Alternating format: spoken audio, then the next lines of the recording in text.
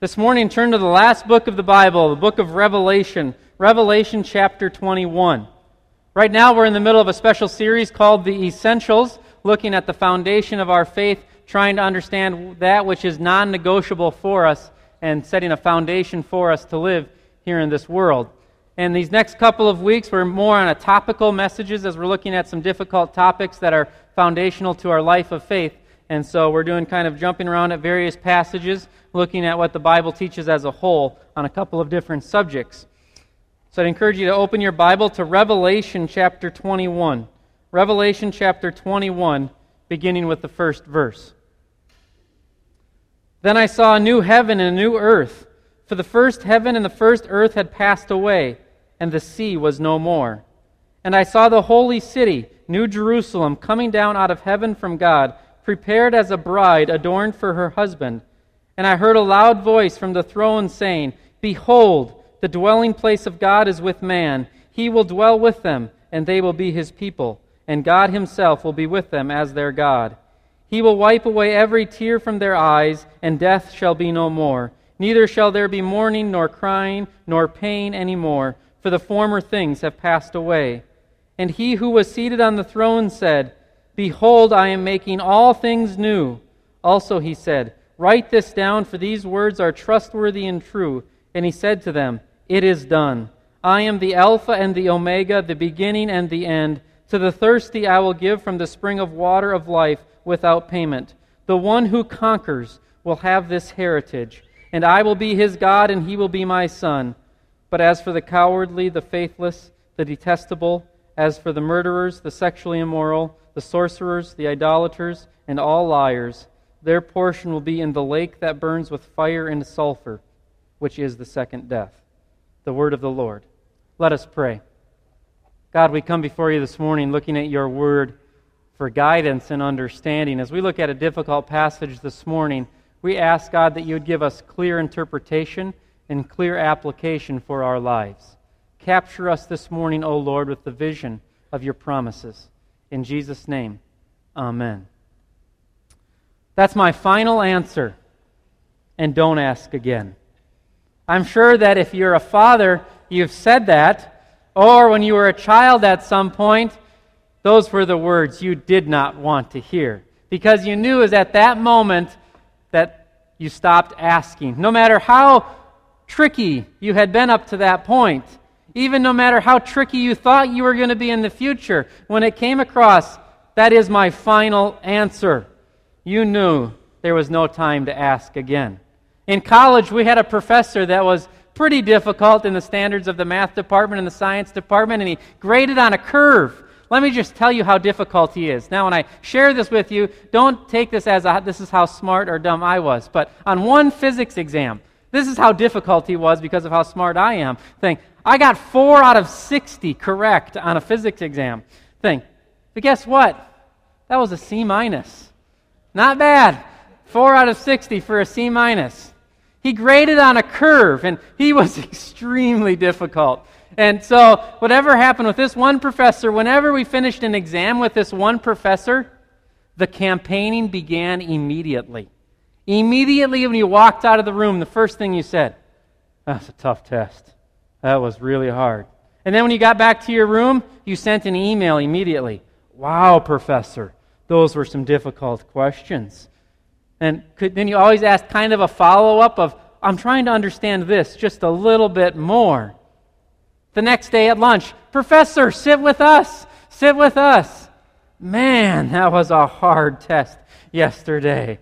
You see, what the professor did is he graded on a curve, but he kind of had a relational curve. It wasn't exactly scientific in the sense of he would take the top score and then that one kind of set the curve. He was willing to adjust that top score. So depending on how the campaigning went, we knew there was a chance to continually lower that curve. We knew we had until the next time we met in class. Because the next time we met in class, the tests were handed back. And when the tests were handed back, that was the final word. And believe it or not, a couple of times we got tests handed back, and there would be a score, and that score would be crossed out with another score next to it. the campaigning really worked well in those instances. But the moment the paper came back to you, the final word had been spoken, and there was no more campaigning. All of us have heard that final word at different times and at different ways, that final no. Well, there's one ultimate final word that no one speaks against and no one speaks after: death. Death ultimately has the final say over every human life before the coming of Jesus Christ. Death is a final word. No one gets a second chance to say, well, hold on a second. I'd like to think about that a second. Death has the final word. The question for us this morning is, does death truly have the final word? Does death have the final say? And the good news for us this morning is this: death is powerful and complete over the mortal, but death does not have the final word. I would argue the problem for the majority of us this morning is this: we're Minnesota sports fans in the way we view life after death. Let me explain that a little bit. You see, the problem with being a Minnesota sports fan is this: you've settled for mediocrity in every sport and in every season for all of life. And so the great problem is this: mediocrity is such, it's a little carrot that just holds you forever, because if they were horrible, at least you could say this: hey, there's no hope this next season. Or if they weren't mediocre and they were great, you'd at least say, I'm all in. I am all in. Season tickets, I'm going to be at every game. I'm going to know everything because we know this is the year. Minnesota sports teams are notorious for what? Maybe making the playoffs, sometimes and then get out right away in the playoffs. Never horrible where they get the number 1 draft pick, and also never great where you're like, this is awesome. And so Minnesota sports fan is really wrapped up in mediocrity. And I would argue our problem as followers of Jesus, we've got the same view of life after death as we do as Minnesota sports fans. We've got a picture of mediocrity. What we've got a picture of life after death is basically this: finally, all evil is gone.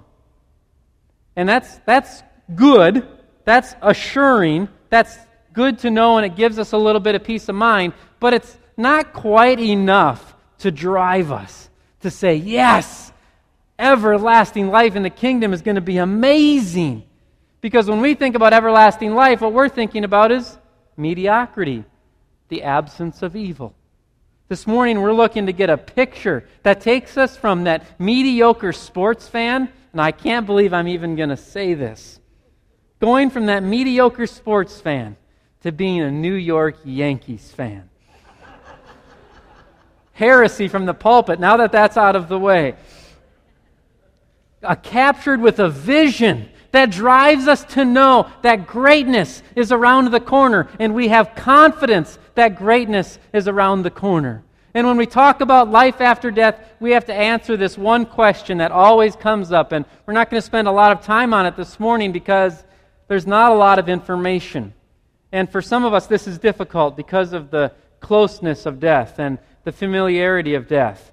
And that's the question: what happens when we die? Basically, immediately, right after death, what happens? And really, in Scripture, we just get one answer, and that's this: that we are in restful happiness in the present heaven. There's not a lot in Scripture that gives us description of what happens immediately after death. There's about 3 passages of Scripture that most people take to give us the answer. The first comes in Luke, where Jesus is on the cross, and when Jesus is on the cross next to the thief, and he says to the thief, "Today you will be with me in paradise." Well, if Jesus says, "Today you'll be with me in paradise," logically speaking, it's got to mean something that you're in the presence of Christ immediately after your death, because Jesus is promising that to this individual. That's one instance. The next instance, we find the Apostle Paul in Philippians chapter 1. The Apostle Paul is really struggling because he's being persecuted. He's on the verge of death, and the Apostle Paul is basically saying, I'm in this struggle of whether I want to depart and be away from the body, if I wanted to depart and be with Christ, or if I want to remain here for fruitful ministry. And the reason that it's such a struggle for the Apostle Paul is because of the promise to be in the presence of the Lord. And that's what we see in 2 Corinthians chapter 4 that we read earlier today. That what was there? It's either to be present in the body or to be absent from the body and in the presence of the Lord. So there's this promise in Scripture that when we are absent from the body, we are present with the Lord. So life after death, where do we go when we immediately die? Scripture teaches us that we go to restful happiness in the present heaven. Now, notice I chose the words here, try to choose them very carefully to be faithful to Scripture. I put the word present in front of heaven. It's very important to distinguish restful happiness in the present heaven, not restful happiness in heaven or eternal heaven. Because where we go immediately when we die, that's not the eternal heaven where we spend all of eternity. In a sense, and again, we're trying to use human words to describe something. In a sense, it's kind of like a holding tank. But not a holding tank in the sense of purgatory. Purgatory doesn't have any foundation in Scripture. There's nothing in Scripture about a time after death when you kind of enter into this place where you can make a decision or go one way or the other. After death, you're either in the presence of Christ or you're not. But this present heaven is where Jesus currently is, but it's not the eternal heaven. And it's important to remember that, because our eternal heaven is what we're going to look at here in the rest of the message. But you can take confidence today that when you stand next to the grave of a loved one, when you stand by one who's facing death, one who is in Christ, we can take confidence that at their death, they're with Jesus. They're in the presence of the living God, resting. And that's what we hear from Scripture, is that they're resting in Christ. Today we want to look, though, at what's the eternal destination. What is our eternal home? In other words, what does eternal life consist of? We finished the Apostles' Creed with saying, I believe in the resurrection of the dead and life everlasting. Well, let's talk about that. What is life everlasting? That brings us to today's non-negotiable. Everlasting life consists of a resurrected body on a transformed world with a resurrected Jesus. Everlasting life consists of a resurrected body on a transformed world with a resurrected Jesus. This is our hope. This is where we spend eternity. This is what we're yearning for. We're yearning for this resurrected body. What is the resurrected body? We get a good picture of the resurrected body in Jesus. And when we want to talk about the resurrected body, where we should look for answers is the resurrected Jesus. We see that in Philippians chapter 3, and I'm going to kind of go quick here this morning, so you don't need to turn there in your Bibles. But from Philippians chapter 3, we see this morning that it says, the Apostle Paul's writing, that our glorious hope is the coming of Jesus Christ and the transformation of our body to be like His glorious body, to be like Jesus. Not just spiritually, but also physically. We also see it in 1 John chapter 3, that when He appears, we shall be like Him. So we want to get a picture of what life is like in the resurrected body. Look to Jesus. And the first thing we see in Jesus is this: it's not a ghost. In Luke chapter 24, when Jesus appears to His disciples, there's kind of this thought of, is it a ghost? And Jesus just says, I'm not a ghost. A resurrected body is a physical dimension. It's physical creation. And in this physical creation, we see that Jesus eats, Jesus sleeps, Jesus talks, Jesus walks. Our eternal life is a brand new body that walks, talks, sleeps, eats. All of these things. We see that in the resurrection of Jesus. That's our hope. And the beauty of it is this: all of those things without the present weaknesses. All of those things without mortality or imperishability. We see that in 1 Corinthians chapter 15 when it's talking about the resurrection. It says that the perishable inherit the imperishable. The mortal inherit the immortal. These resurrected bodies are physical, yet they're immortal. They can walk through walls. We see that's from Jesus. It's a whole new physical dimension. But it will be a physical creation. And one of the other reasons that we see this is if we look back to Genesis chapter 1, when God created earth in perfection, what did He create? Physical beings. Physical beings that ate, slept, walked, worked. Yes, I said worked. You're going to work for eternity. And some of you go, oh, I just returned to that Minnesota Twins mediocrity. Eternal life is not going to be sitting on a cloud listening to a piano all day. Eternal life is going to be life in a physical kingdom that's been resurrected with these physical bodies, eating, sleeping, working, walking with the resurrected Jesus. It's a physical world with a physical body. And there's lots of questions. My first thing is, so do I have to have the big ears in the new creation? And I'm sure that some of us have those types of questions. Could I maybe just get a little bit of an upgrade? Well, the upgrade is going to be immortality and imperishable. Well, outside of that, there's a lot of questions. But we're going to have a whole new perspective because we're going to be in the presence of God. A physical, resurrected body. That's what eternal life consists of. And this resurrected body is going to be on a transformed earth, a transformed world. And this is where we kind of get confused because this is so not talked about, or this is not sung. Is that the right way of saying it? This is not sung about. So even the famous hymn, Amazing Grace, gets it wrong just a little bit. Just a little bit. It proclaims great truths, but it doesn't proclaim the whole truth. The whole truth. That we're not just whisked away to our home somewhere else, but our home is actually here on a transformed world. And that's what we see in Revelations chapter 21 this morning, is that at the end of time, there's going to be a new heaven and a new earth. And the whole point, description is this, is that there's going to be a complete transformation. There's going to be cataclysmic events that cause it to make it seem like there's complete destruction. But what it really is it's a complete transformation, removing that which is old and bringing something new. You see, Scripture uses this language of, earth will almost dissolve. There will be complete destruction to just give us the description of how massive the change is going to be. That which is corrupt is going to be done away with. There's going to be a brand new heaven, a brand new earth, this transformation of physical creation.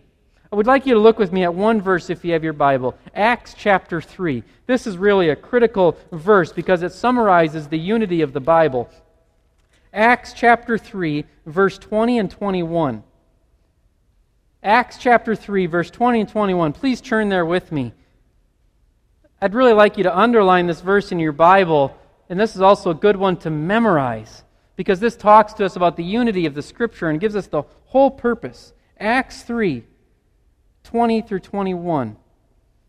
That times of refreshing may come from the presence of the Lord, and that He may send the Christ appointed for you, Jesus, whom heaven must receive until the time for restoring all things, about which God spoke by the mouth of His holy prophets long ago.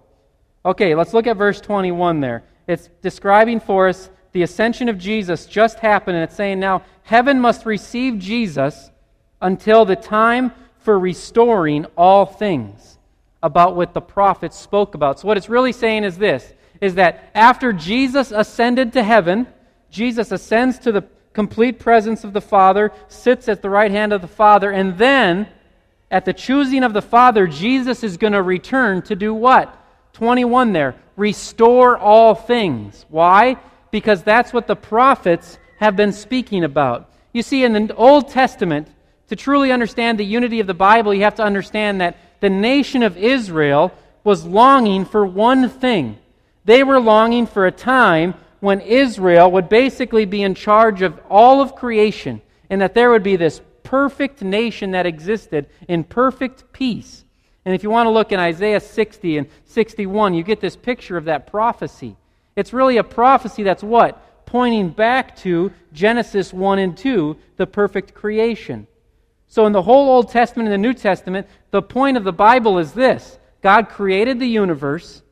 However, the universe entered into fallen because of sin, and then God sends the nation Israel to bring about the Messiah Jesus who redeems all things, or in other words, restores all things, and it all ends up back at Genesis chapter 1 and 2, as we read in Revelation 21 and 22. A brand new creation, everything restored. That's why the prophet can say here in Acts chapter 3, hey, Jesus is coming to do what? Restore all things. Jesus is not coming to whisk you away, but rather Jesus is coming to transform your body into a glorious body and to transform this world into a beautiful new society. A beautiful new society where there will be no more pain and no more suffering. Look with me back at Revelation chapter 21. There's a phrase in Revelation chapter 21, verse 1, that, believe it or not, is actually agreed upon by almost all biblical scholars. In Revelation, if you find something that's agreed upon by all biblical scholars, you must be on to something. Revelation 21, verse 1, look at the end of verse 1. So he just gave us this vision of the new heaven and the new earth coming, the old earth being transformed, gone away, and it says, and the sea was no more. Well, kind of a weird thing. So you just said the heaven and earth are gone, there's a new heaven and earth, and the sea was no more. Well, isn't the sea part of earth? Well, in the Bible, the sea is imagery for disruption. The sea is imagery for mysterious evil. Whenever you read about the sea in the Old Testament, it's always engulfing things, or it's where the beast comes from. It's where the evil comes from. And so when you see here in Revelation 21 where it says, and the sea was no more, basically it's saying, and there's no more divisions between people. The sea is no more is basically like saying, hey, there's no more crazy power. There's no more hostile forces. There's no more engagement of evil. The sea is gone. It's this new society that exists with no more division, no more chaos, but rather perfection. Our ultimate hope is a resurrected body in a transformed world because Jesus comes and restores everything to perfection. And it's going to be big events that take place, but in the end, it's going to be a transformation. But ultimately, it's not about the resurrected body, it's not about the transformed world, but it's about the resurrected Jesus. That our eternal life, the glorious reason, the glorious promise, the glorious hope is that we will be in the presence of the resurrected Jesus. Look with me in Revelation chapter 20. Look at the whole focus in verse 3. Behold, the dwelling place of God is with man. He will dwell with them, and they will be His people, and God Himself will be with them as their God. We will be in the complete presence of God. We will walk alongside the resurrected Jesus, who's King. You might be pulling weeds in a garden with Jesus. And you might be thinking to yourself, what? We're working. We're caring for this brand new creation together, right alongside the resurrected Jesus, the presence of Christ. And it's so much more than the absence of evil, because the absence of evil is a byproduct. The absence of evil is a byproduct. Why? Because there's the presence of God. The presence of the risen Christ necessitates that there's the absence of evil. Therefore, our greatest hope is not the absence of evil, but is the presence of our Lord and our Savior, Jesus the Christ. The reason that we may not long for heaven at all is because we don't long for God Himself. In heaven, will we know people? Yes, I believe so. I think that's a teaching we can get from being back in a physical universe. In heaven, will we be back in the presence of loved ones? Yes. In heaven, we'll be working and sleeping, singing, doing the things that God created us to do. But more than all of that, in heaven, eternal heaven, we will be in the presence of the resurrected Jesus in a transformed world with a resurrected body. It's a glorious hope. It's a glorious picture. So what does it mean for today? How should that picture affect what happens today? Today, there's really one practical application today. If we live this eternal truth, if we put into practice that we believe that there is a future resurrected body in a transformed world in the presence of a resurrected Jesus, our practical application today is this. We need to maintain perspective. What I mean by that is this.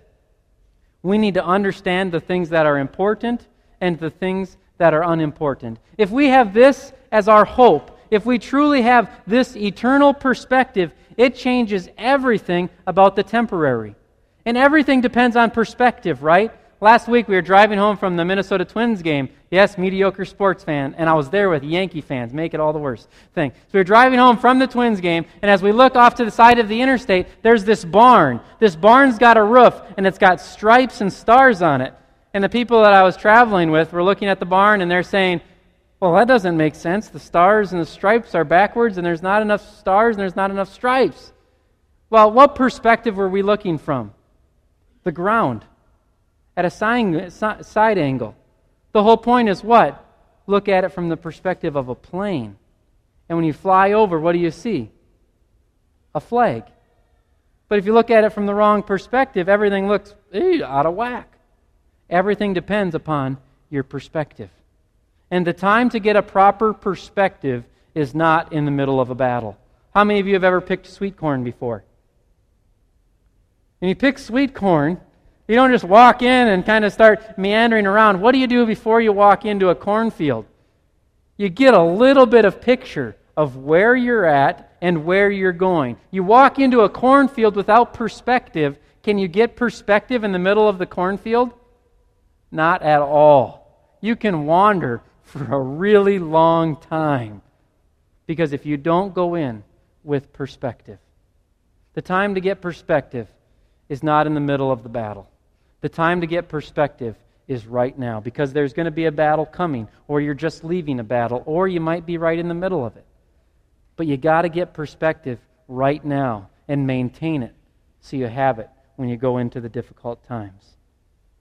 If we're going to live this truth, we're going to have perspective. We're going to recognize that what we see is not all we get because there's a greater transformation coming. You see, there's applications for this all the time. Christians should actually be the ones that get least excited about stuff.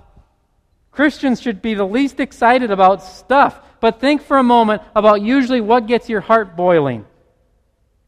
Usually what gets our heart boiling is something that doesn't matter. Oh, it hasn't rained for days. My lawn looks horrible. Who cares? Literally, who cares?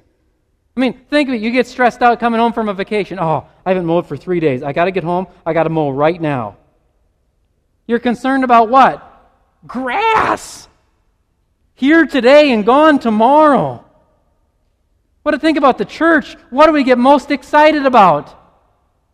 Well, should we have carpet in the whole sanctuary, or should we just have carpet down the aisles? Okay. The carpet's going to be here for what? 30 years? I don't know how long carpet lasts. 30 years if you're lucky. At least 30 years before a new group of men and women come in with a different personality.